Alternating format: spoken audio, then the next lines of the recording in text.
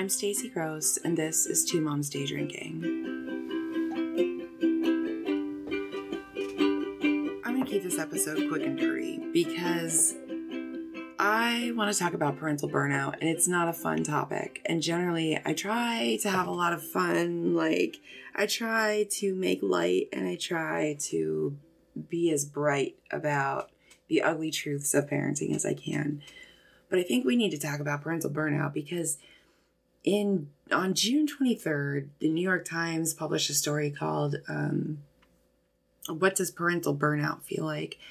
And so back in April, another story had been published. And so this one from June is following up on that. And it's becoming a really popular topic. I can see it growing and becoming trendy. People are talking about parental burnout all of a sudden because we are in the midst of a pandemic, and parents who have never had to deal with their kids on a pretty regular basis, there are a lot of dads who are not working when that has been the system in their homes for a long time. So they get to wake up in the morning and go talk to other adults, and maybe they don't really enjoy their job so much, but they definitely are getting an extended break where they get to feel at least hopefully a little bit accomplished at the end of the day. They did something with their day, and 90% of it involved talking to other adults, which is a luxury when you're a stay-at-home parent, which a lot of people are finding out. And it's not just dads, there are moms too.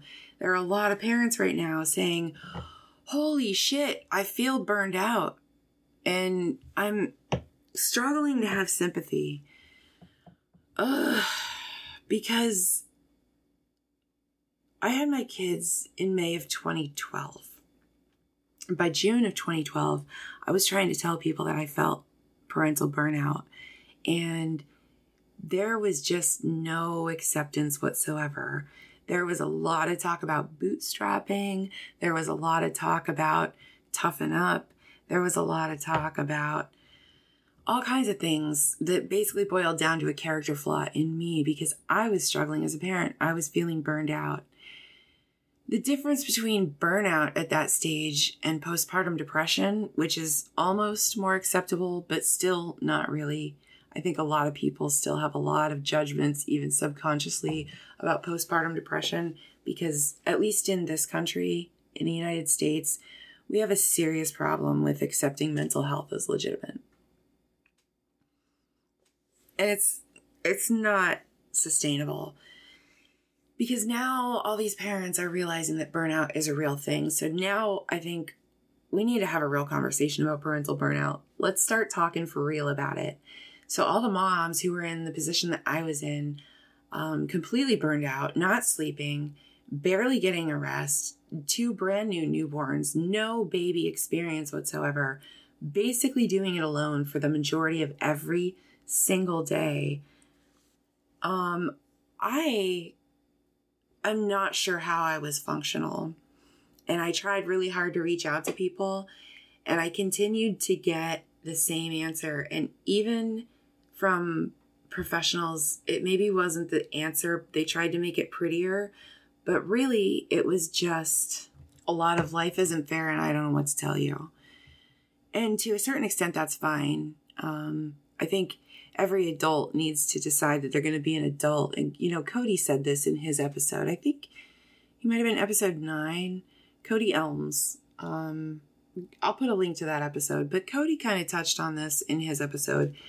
And there's this expectation, and to a certain point, I am 100% on board with it, that when you find out that you are going to have a child, and if you decide that you are going to go through with having that child, you take on a responsibility and you no longer get to bitch. And that's true to a point. But every parent is different. And maybe another mom would have been able to handle 2 kids, 2 brand new newborns with no baby experience on her own. I'm really happy for that mom. She's amazing. I wasn't that mom, but I felt like I had to be. There are consequences to parental burnout, and burnout is not just I'm having a bad day as a mom or a dad, or I'm having a bad week, or I'm having a bad year. It goes beyond that. It's not about longevity. It's about depth. So burnout is more than just exhaustion. It is exhaustion with your role as a parent, disillusionment with your role as a parent, jadedness, and resentment. It's to the point where even thinking about yourself as a parent, you can't even tolerate it because the role itself is so distasteful. That's a horrible way to feel. Parents who experience burnout experience significantly increased risk of suicidal ideation and escape ideation. Escape ideation, that's what happens when you see the mom on the Today Show who has been missing and her family has been mourning her for months and months, and then they find her on a beach in Mexico hiding.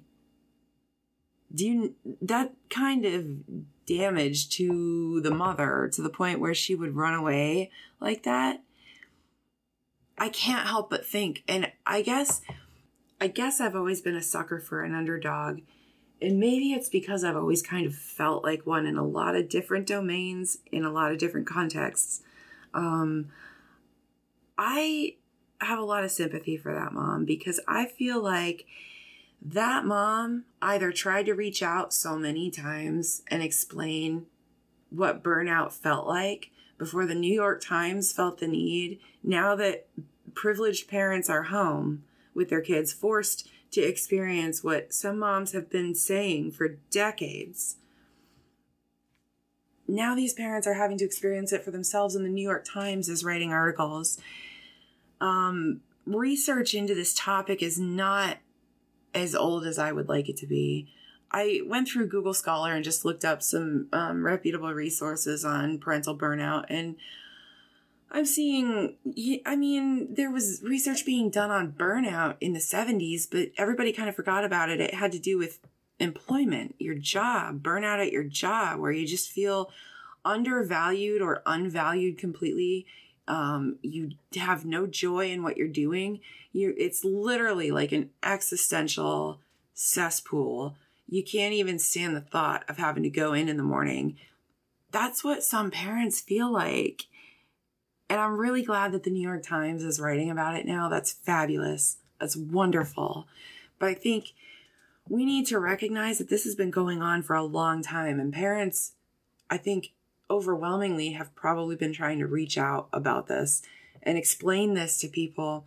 But people can't hear it because the social expectation is that parenting in some way, both, yes, it taxes you, but it also fulfills you. And if you're not feeling that fulfillment, then you're selfish or there's a character flaw. And I don't think that's the case. I think what people are finally learning is that we are born with certain temperaments. Our personalities form over time across a variety of experiences. But the foundation of our personalities is our temperaments, and certain people do not have the temperament certain people need frequent breaks every day. Emily Eggleston said that. She said those words in episode 1, and then she followed it up with the words, "Now, I can't get it every day." I feel like that's a problem. And maybe it's not a problem for Emily. So I'm not saying that it's a problem for Emily, but I'm saying that some moms they need it every day, but they can't get it every day. And they're not going to be able to continue functioning. I'm not going to put a Shetland pony behind a buggy meant to carry 7 people and expect the pony to be able to carry it. And the size, it's just a metaphor, but it's not a value statement. It's just that one mom can, and maybe another mom can't, and that has to be okay. Parental burnout has consequences for the parents and for the kids. So for the parents, the consequences are escape and suicidal ideation. That's dangerous in and of itself. This is well known. This is well researched. The ACEs study is just off the top of my head. That would be the first one I would reference. The ACEs study basically looked into several different factors that a child might encounter in terms of his relationship with his parents and his parents' relationship with him that could cause that child to grow up to have varying risks increasing with the number of these variables, these ACEs. They're called adverse childhood experiences. If you have a parent who has a mental illness, if you have a parent who has an addiction or has been to jail, if you have a parent who who fails to attach to you and allow you to attach to them, if in any way your attachment to your parent is interrupted, the more ways in which that happens to you as a child, the more risk you carry as an adult to have serious psychological problems. That's what it boils down to. So I said there were consequences for parents, and I think even if you don't have any sympathy for the parents, if you're one of those people who's just hardcore, okay, these parents need to just buck up and accept their responsibilities, they need to just stop being selfish. Okay. What if they can't? I mean, whose responsibility is that ultimately? And that's a, burning social question that I think will always rage. But in my head, to me personally, we all bear a little bit of responsibility if we can see a parent who is struggling and experiencing burnout and not doing some small thing to try to provide the balance that's required to counteract or to reverse burnout. Because burnout can be fixed. It has these serious consequences. And for children, the consequences are abuse and neglect. And I know a lot of people who would argue that, well, it's not my child, it's not my problem. To bring it down to a more microcosmic level, maybe you're familiar with property taxes. In most communities in the United States, people pay taxes on the property that they own. And part of those taxes include taxes that go to pay for public school so that all of the children in that same community can get a basic education or the opportunity to be educated in a basic way. A lot of people have a lot of really strong negative feelings about having to pay that tax because, well, I don't have a kid in school. Why does it matter to me? If the school gets their tax money, I don't care if kids are educated. Really? Because these kids who go uneducated, okay, cool, let's stop paying school taxes. Awesome. That would save me a ton of money every year. You know what's going to cost me in the long run, though? The kids who go without a basic education are kids who are going to inherit the community that I'm going to grow old in. So it does matter to me if these kids are educated. And now let's extrapolate back to the point. It does matter to me if parents are experiencing burnout to the point that they're abusing and neglecting their children. And these children are going to be the kids who grow up to inherit the community that I grow old in. Abuse and neglect has a very well-established set of consequences that a lot of politicians spend a lot of time and a lot of money talking a bunch of bullshit about. Recidivism, addiction, criminality, domestic violence, all the expensive ones, all the expensive social programs that always get cut when it's time to tighten up a little bit. These are the expensive problems that your local community leaders are saying that they're trying to fix.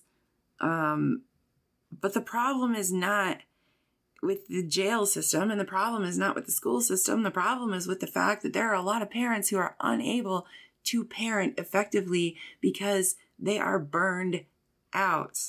So I'm really glad that the New York Times is investigating now what it feels like to have burnout, but I think there's a much easier way, and everybody can do it. And all you have to do is just not be a dick. You can let moms have a bad day in the store and not be a dick. You can not give a nasty look, and you cannot give an exasperated sigh, and you can just not be a dick. That's a minor thing. That's not going to make a huge difference, but it's going to make enough of a difference that these moms can then maybe start to feel a little bit braver. And then you can take it one step further. And you can see a mom having a bad day and she turns around to you in the supermarket and she's like, you can just you can just stop your mouth before you say the words, enjoy it now, you'll miss it when it's over. That is not helpful. Burned out moms don't need to hear that because you know what? They already think it in their own heads all day long. And then they get more burned out. This is such an easy problem to fix. This is what I mean when I say I don't understand a lot of society, because I just don't understand why it's so hard for us to listen to each other. Why does it take a pandemic for privileged parents to start wondering why parents who don't have the opportunities that they have to indulge themselves are so stressed out? I don't know. Maybe I'm a crazy person. Parental burnout is so serious. It's serious for the children whose parents are burned out. And those kids are going to be the kids who are going to inherit whatever community you grow old in. Just keep that in mind. And when you can be helpful to a mom, maybe you don't feel like she needs the afternoon to run to the grocery store by herself, but maybe she does. And if she gets that increases the likelihood that she is not going to snap on her kids later on. And the longer it goes on, the longer a parent goes on being burned out, the worse the outcome. It's such a horrible thing to feel too, because I have felt parental burnout. I don't feel it right now. I feel pretty good right now. I feel exhausted. I definitely will admit that I feel exhausted, but I still have hope.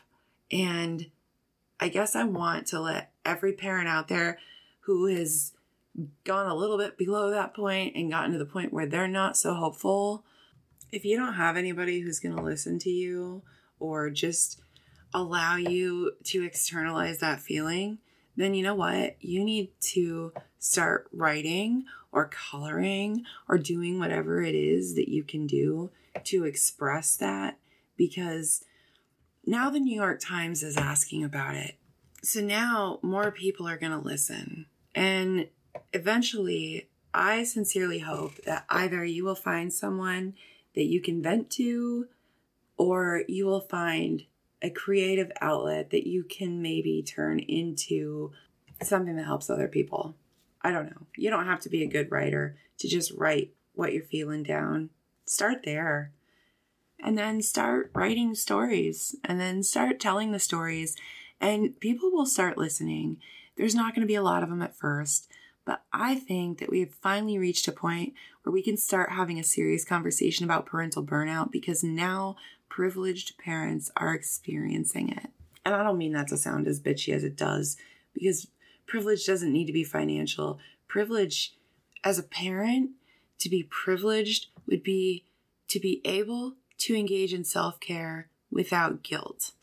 If you're able to engage in self-care without guilt, you are a privileged parent. So enjoy the hell out of it. But maybe use just a little bit of your free time, a little bit of that time that you have, give an eighth of it to another mom who doesn't have it, and you make a difference. And I don't want to keep going on and on about the pandemic thing, but God damn it, there has to be something that comes out of it. And frankly, I don't want to see a lot of things go back to the way they were. If the New York Times is asking what parental burnout feels like because of a pandemic, then let's not let that conversation die when things start to go back to normal, and then a little more normal and a little more normal. Let's continue to demand that we ask the question. If it was important to ask enough right now, then it's going to be important enough to ask and discuss later on when these parents' kids go back to school or whatever, however things work out. But I have a feeling that a lot of parents are going to go back to pretty close to normal, even if it's within another year.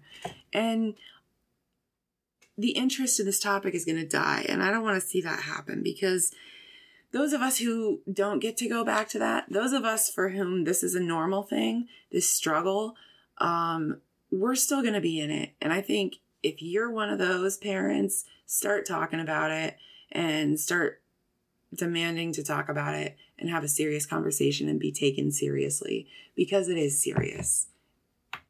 It's serious stuff. Parental burnout is no joke, and it's not selfish.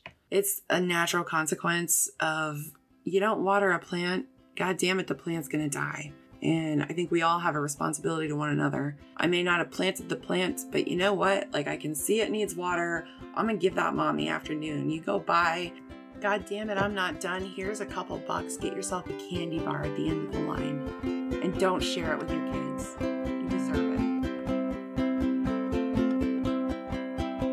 So the good news is I will be interviewing my first guest since I was no longer able to interview guests, and I'll be doing it tomorrow. So I should have a new episode out for you by Friday, August 21st.